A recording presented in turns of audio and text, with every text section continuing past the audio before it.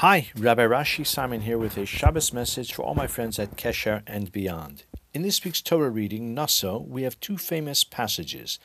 The first is that of the Sota, the suspected adulteress, who, if she is found to be guilty, suffers a grisly and ignominious death.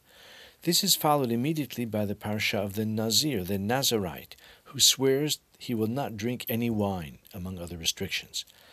Rashi asks about the juxtaposition of these two passages and explains that one who witnesses the degradation of an adulteress will take the vow of the Nazir, having seen the catastrophic consequences to which wine and its excesses can lead.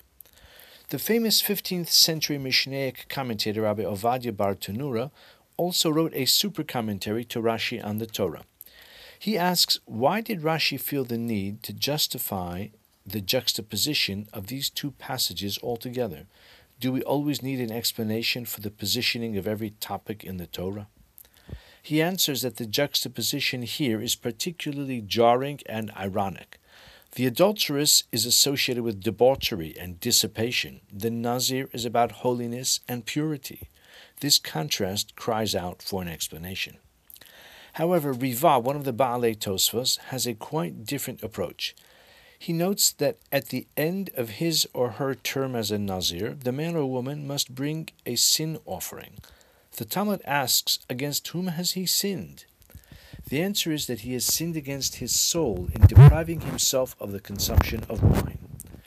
Since this is the case, the irony is even deeper. Having seen the effect of one sin, should he therefore be prompted to undertake a transgression of his own? The answer, says Riva, is that the sages do not necessarily mean that he will actually take the vow of the Nazir for swearing wine in its entirety. Rather, he will recognize the danger of excessive wine consumption, leading to impaired judgment, loss of control, and ultimately bitter self-abasement. It is indeed only the extremist, lacking in self-control, who takes the vow of the Nazir. One who learns the object lesson of the Sota exercises restraint without the need for the complete self-abnegation of the Nazir. Have a great Shabbos and L'chaim.